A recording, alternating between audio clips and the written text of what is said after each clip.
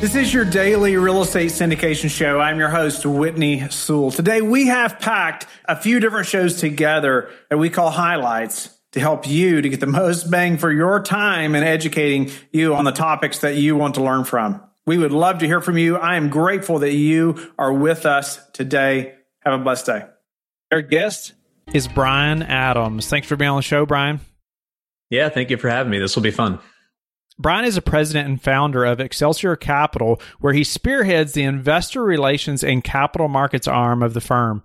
He has 10 years of experience in real estate private equity, and prior to forming Excelsior Capital, Brian co-founded Prime Properties, an institutional real estate private equity sponsor, in 2010 and provided leadership and direction for the firm in connection with capital markets, investment management, and investor relations. Let's dive into just, your secret sauce on raising capital and just how you developed that over the years. You've gotten into the business and you've made lots of connections, no doubt. But, walk us through that a little bit. Maybe early on, your ability to raise capital and how you grew that to where you're at now. Right. So this is going to sound cavalier and it's probably going to come across as obnoxious, but honestly, the secret sauce to raising capital is to actually listen to your logical investor base, right? So I'm not talking about the Saudi Arabian pension fund, right? Because that's not a realistic investor for you, or it's not for me. Probably isn't for a lot of folks listening to the show. If you write down 50 to 100 people that will realistically take a meeting, they will realistically give their resources, time and money to you in return for your product offering, and you actually listen to what they want. Don't just cram down what do you think is a cool idea or a cool investment or a great deal, because if you have a best deal in the world in your mind and you think it's terrific, but unless you can raise capital to acquire it, it's just art. And art's wonderful, but art is not a business, right? So if you want a business, you need to have a product offering and a service that people are willing to give up their resources for. And so about halfway through my journey of trying to cram down product into my investor base of what I thought was cool or interesting, I actually did kind of a mini roadshow and I sat down and listened to what my investor base wanted. And I realized they really wanted three things: capital preservation, access to real assets, yield, they wanted income generation, and they wanted to really push the tax benefits that come with direct real estate ownership through their K-1 as a taxable investor. And once I pivoted my product offering and my investment thesis to satisfy those three things, that's really when I started to raise, much more efficient capital. Capital preservation, yield, and tax benefits. Did I get that right? That's right. Nice. A lot of entrepreneurs and people who want to get in the business talk about IRR and multiple and all these other things that are great. But frankly, in my experience, even sophisticated family offices, they don't care. So just give people what they want. And would they be in that order? I would imagine probably so. I mean, capital preservation is... I'd say certainly in today's environment where the stock market has extreme volatility, it seems like it's extremely expensive right now. Yields on bonds or fixed income or corporate debt are terrible, but taxes, are a real issue. And even though it doesn't seem like it on the CPI level, inflation is real, right? Anybody who pays tuition or is buying a home feels that inflation coming. And so it's really, I think, a way to put some money to work outside of the public equity market, but also to get something in that, I think realistically 6 to 7 to 8% cash on cash yield, that current income, so they can pay for their lifestyle, they can maintain their quality of life, and or maybe be opportunistic with some other type of investments. But cash is king. And I think especially an inflation hedged product will do very well over the next cycle. And that's where investors that I talk to on every day, the stock market's scary, and municipal bonds or whatever kind of fixed income their financial advisor wants to put them in, the yields are awful, right? So it doesn't make a whole lot of sense to lock up your capital for that.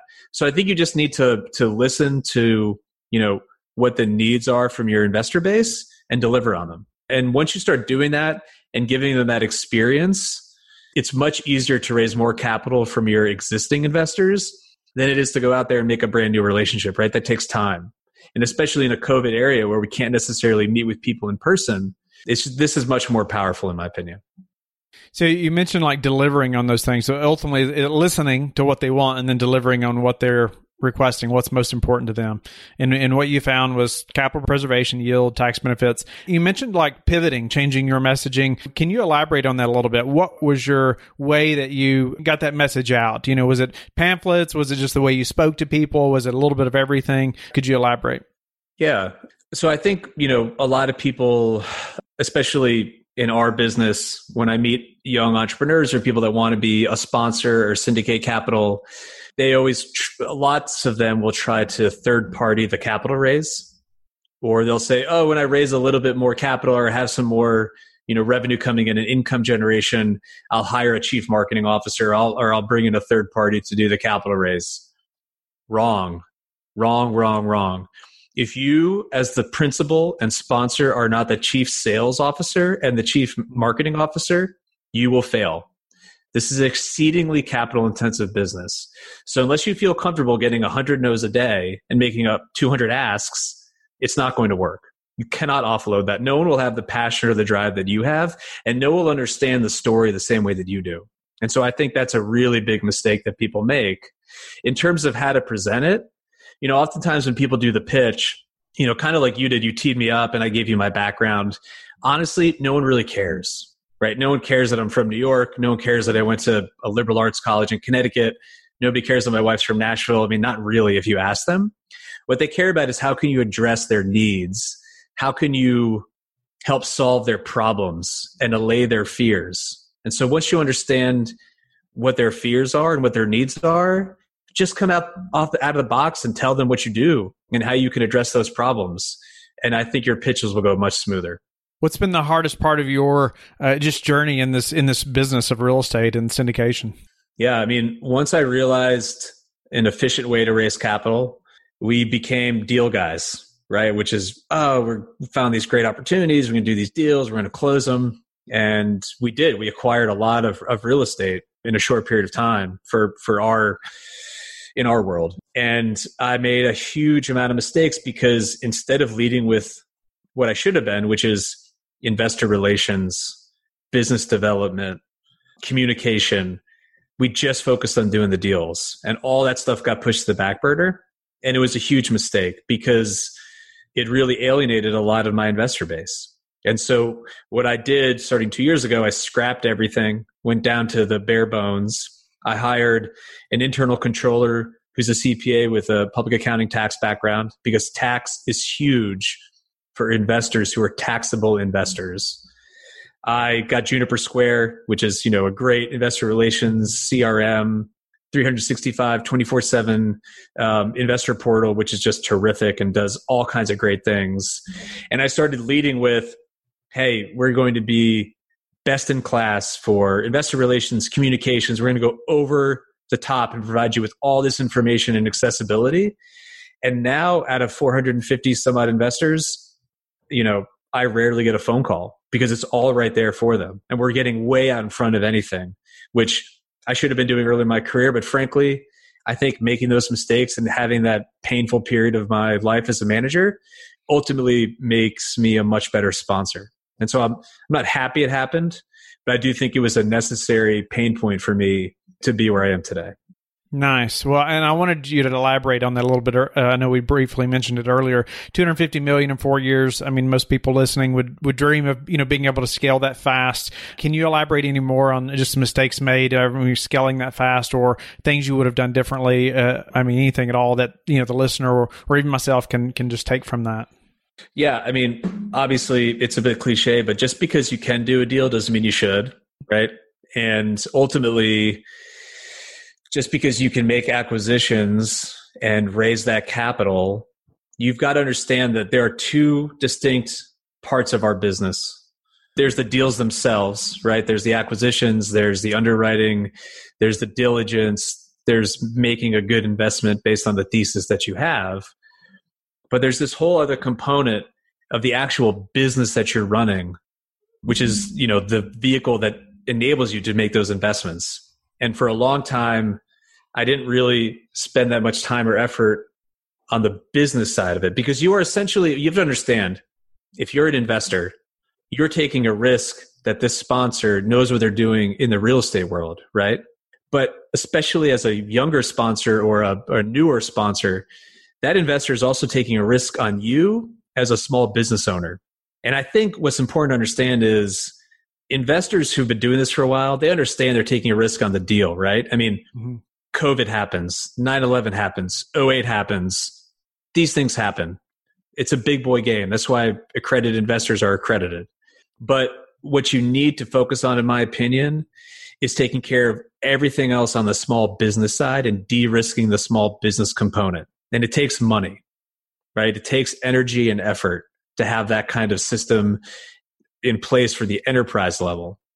So I think it's really important to understand that you need to have all these things: investor relations, a really good portal, a really good in-house controller, accountant, really good asset management, a decent office where you can actually do the work. Those things are all separate from the deals, but they're just as important. And frankly, it's probably more important. I'm grateful for you hammering that home, because if you don't have the business side, if you don't have the investor relations component alone, the property doesn't mean anything, does it? And maybe you should just be an allocator, right? Maybe you should just, really focus on underwriting GPs and sponsors, and you have your own relationships, and you come to me and you say, hey, I like what you're doing. Let's have a relationship on a business level. That's fine. But I've got 12 employees, right? So that's a legitimate HR issue. I've got to worry about all these other things that have nothing to do with office buildings. But from the investor side, that's how they experience it every day, right? And so even if it's the best deal in the world, unless you're transparent and communicative and addressing the actual needs of those investors, it doesn't really matter. How did you develop the business side? I know, you've talked about how important that is, and I couldn't agree more. I know that's been a growing point and a struggle for me personally as well. I can raise a lot of capital now, work with hundreds of investors, and we've done that in a short period of time, I feel like, and try to do it the best that we possibly can. But then, just like you said, when you're talking about, okay, we need to hire somebody for this, we need to hire somebody for that, I had to go back and think, well, okay, what should that job description be? What should these things, be for this person, or what, and those are things you didn't realize maybe 5 years ago you were going to have to deal with, right? And so how did you learn to operate that business and put those things in place? Just by making huge mistakes and screwing it up initially, and then talking to sponsors and GPs that are 20 years older than me and asking for as much free advice as they're willing to give me, and being unabashed about it. Calling up a sponsor who I know has done really well, track record, grown a great company, saying, and don't just ping them and say, hey, I'd love to pick your brain. I want free advice because you seem to be doing a really good job, and I want to copy everything that you've been doing so that I don't step in the same pothole again, right? And that's part of this community, which is really cool. Not every sponsor is going to respond or GP is going to respond, but the ones that do, they're just a gold mine, because they've made all these mistakes too. I think oftentimes we look at them as, oh, they've achieved this greatness and they're perfect, they're terrific. Never the case, right? They're all been on this hero's journey of chapter 1 is this great idea. They do this thing and it's wonderful. Chapter 2, they have failure. And chapter 3 is the redemption, right? That's what we all like to see. So if you can find folks in chapter 3 that are willing to be honest about what chapter 2 looked like for them, it's so much more valuable to understand what not to do than it is what to do. Because I think we all have a sense of what we should be doing and what would look great. But really avoiding the pitfalls is what's going to prevent you from having catastrophic failure in your business. Are you tired of paying too much in taxes or want to recession-proof your investment portfolio? Whether you're looking for passive investment income or want to see what joining a syndication team is all about, then you don't want to miss Think Multifamily's annual FIRE Summit Conference, November the 11th and 12th. I'm going to tell you how to save $100, and that's by using promo code Whitney100 when you go to thinkmultifamily.com/FIRE. Again, that's Whitney100. Do you know that multifamily is one of the most recession-resistant strategies to create long-term equity, cash flow, and build wealth through real estate, and can save you big on your taxes. You probably have heard that, but I want you to learn from somebody just like Think Multifamily. They have over 25 years of experience, over 100 apartment syndications, 16,000 units in 13 states, over $1 billion in assets under management. Think Multifamily has the experience you can trust to grow your real estate portfolio and avoid the pitfalls many investors and syndicators fall into. Think Multifamily believes you don't have to sacrifice your values to be successful. Integrity, transparency, servant leadership, and family values are what you will see and feel when you attend the Think Multifamily event. Go to thinkmultifamily.com/fire for more information and register today. Enter promo code Whitney100 to save $100. Our guest is Michael Episcope. Thanks for being on the show, Michael. Thank you, Whitney, for having me. Appreciate it. Michael, there's so many things there I'd like to cover or like to ask you about. And, a few things specifically, you mentioned in the last 4.5 months, over $100 million has come into your fund. And that doesn't happen overnight, right? That happens over a long track record in history. Obviously, you mentioned 1,600 investment partners or investors. And congratulations to you that, because I know the work that goes in behind just building those relationships and that level of trust, with that many people and investors. And so I wanted you to just speak to that a little bit, maybe some marketing tactics or maybe ways that you're building those relationships. I'd love to get into the fund a little bit, as well eventually, but I'd love for you to highlight just maybe some of the marketing tactics. I know many of the listeners right now they're trying to grow their investor base, obviously, or they're trying to present themselves right as this credible company. And, so investors are attracted to them and trust them, build that level of trust, all those things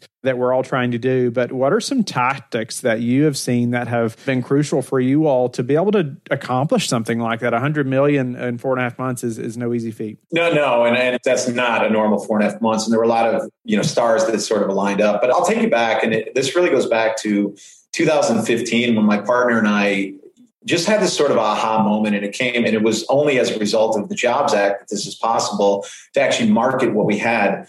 And if you have a great product and you put it in front of enough people, it's very simple to believe that they're going to buy it. And that was kind of our thesis in the beginning. And prior to that, the marketing department was me and my partner. And we would go out there and meet with individuals and have lunches and do things like they were doing for 80 years. And we're like, there has to be another way to do this. So we really rebranded the company. So we used to be called Excelsior Capital, and we wanted to make it more investor focused. So now we're Origin Investments today. We rebranded our website as well, because that's sort of our front doorstep.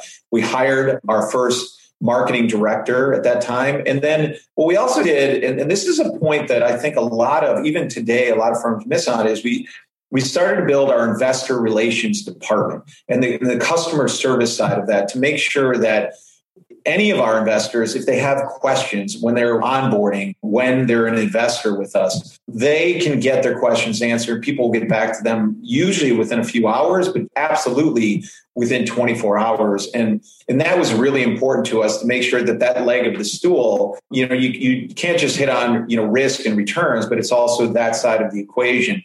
And so that's how we've built a lot of goodwill. And in any environment, just being responsive to people when they email you, getting back to them, and the simple things really, really matter, because if you don't get back to people for 2 or 3 or 4 days, it's really indicative of how you run the rest of your business. So I'm proud of the team that we built today. We have 7 people. We have 1 person starting next week, but 7 people in our investor relations department to handle just everything we need, from onboarding people to servicing our existing investors, sending out reporting on time in a way that makes sense. And so that's what we, fundamentally share, my partner and I, because we've invested passively in private equity and real estate. And we've seen, how frustrating that can be without a good IR department. The other side of that is the marketing department as well. And the marketing department, we have 5 people dedicated in that department. And the overall arching theme of the marketing department is to create content for our audience, to educate them on this subject. And you will hear this come up over and over, but the number one thing that you need with content is authenticity. There is a time to promote your funds. There's a time to do things, but you have to try at all times to be a neutral party and be authentic and not, be writing about something and then all of a sudden promote your fund within there, do something. And so those are some of the things that people really fundamentally, they look for authenticity with anybody who they're investing with. And all too often you get, these individuals who are on Instagram and doing this and showing on their, it just kind of, I don't want to go there, but too many individuals who are pumping themselves up and have egos and things like that. And you have to cut through all that. So for us, it's been a long road. And by the way, this does not happen overnight.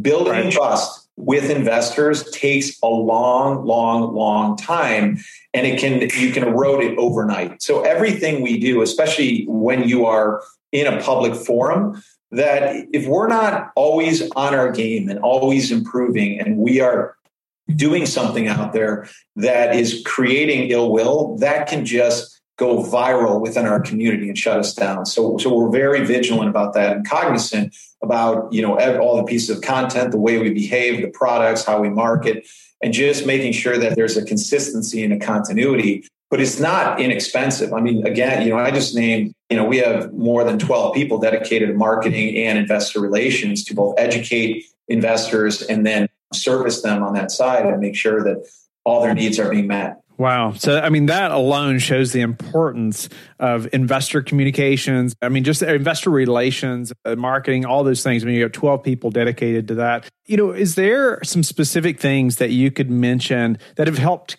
build that trust, though? I know it doesn't happen overnight, but what's been a couple key things that's, what, we did this and this just really showed investors that we cared about them, or this really helped build the trust? I know the authenticity, which is so important. I couldn't agree more. How did you present that, or what's a couple techniques potentially that have worked well for you all? So if I'm looking at one tactic, it's so hard to point to it. You can't just have one thing that you do that's great. I will say this, that my partner and I, even getting in front of people, we have monthly webinars where we have an open forum and we go out and we let everybody know about the performance of the fund. We don't sugarcoat anything. We open it up in a dialogue where people can email in their questions. And I think, one word that you won't find on our website anywhere is transparency, and you won't find honesty. And those things are so cliche. You have to show those things in what you do. So if you go out there and you go and research, 100 of these investment firms, you'll find those plastered all over the website. And we said, look, don't put any of those on. We're about showing, not telling. And so when we're doing webinars and people are emailing their questions in and we're answering them live, or we get in front of our investors and, in our annual events, those are opportunities for us to just be open and honest and authentic and transparent about everything we do, and owning, what things we've done right, what things we've done wrong, how we're getting better, how we're growing the firm. And it's really almost this cycle of accountability, because when you put yourself out there, you know that you're going to continue to put yourself out there, and you're telling investors that you're going to do X and Y and Z, and you're making certain promises, for lack of a better word, and you want to hold yourself to those, because we're an organization that really, we believe that you do what you say you're going to, and it's as simple as that. But I wish I had one thing for you, but I think it's the ability for us to be available, and it's the way, the quality of our team who we've hired. So even in our investor relations department, everybody who we hire has a real estate background, but on top of that, we put them through a very rigorous training program. And so when they call up and they're asking questions, there would be no difference between somebody talking to me and me answering the questions and somebody in our investor relations department answering those questions. And that professionalism extends to our asset management group. It extends to our acquisition group. And we're constantly, just trying to let people know how we operate, because there's cost, right? What are you paying for? And then there's value, right? So what is the value of the fees that you're paying, and how much are you willing to pay for that service, for that? And it's really about the quality of that team and over. But trust is one of those things that's hard to build, and it's easy, to lose it in a quick. So it happens over a long period of time doing different things. And, I'll just go back to this $100 million that we raised over the 4.5 months, because there were a few things that sort of, when I said the stars lined up, and one of them was the end of the year. And so there are some tax dates with QOZ, but number one, we were actually floating our unit price at the, fourth quarter of last year. So there was a rush to get in before we floated it. And then in March of this year, March 31st was the deadline by which you could put 2019 capital gains to work. So those two deadlines are always important when you're raising money, that people, have a reason to actually invest. We don't use deadlines, though, or a sense of urgency as a way to get people to act quickly without doing their due diligence. So these are things that we're communicating well in advance. And I'll say one of the challenges I see today, because there are tactics out there that work no matter what market you're in, a sense of scarcity and a sense of urgency, and people always act on those. However, when you're in an investment market, that's not what you want to be doing as an investor. You don't want to be making a split-second decision and investing. And so some of these platforms out there, what they're doing is they're setting you up on a webinar where you get to listen for 30 minutes, and then you have 2 minutes to decide whether you not want to invest. It's great for the platform, but not for the investor. And we really fundamentally believe, there is not, out of the 1,600 investment partners, we are not a click to invest firm. We want our investment partners to ask 100 questions and know exactly what they are getting into, because everything is about expectations. And even if you deliver here, but their expectations were here, you have disappointed them. Right. And we don't want people learning after the fact, I should have asked that, but give them plenty of time. So that's a long-winded way of saying there's no shortcut. It's a lot of things that you have to do between setting up a phenomenal team, delivering on your track record, being available to them, and just showing consistent service and performance. Thank you for being with us again today. I hope that you have learned a lot from the show. Don't forget to like and subscribe. I hope you're telling your friends about the Real Estate Syndication Show and how they can also build wealth in real estate. You can also go to lifebridgecapital.com and start investing today.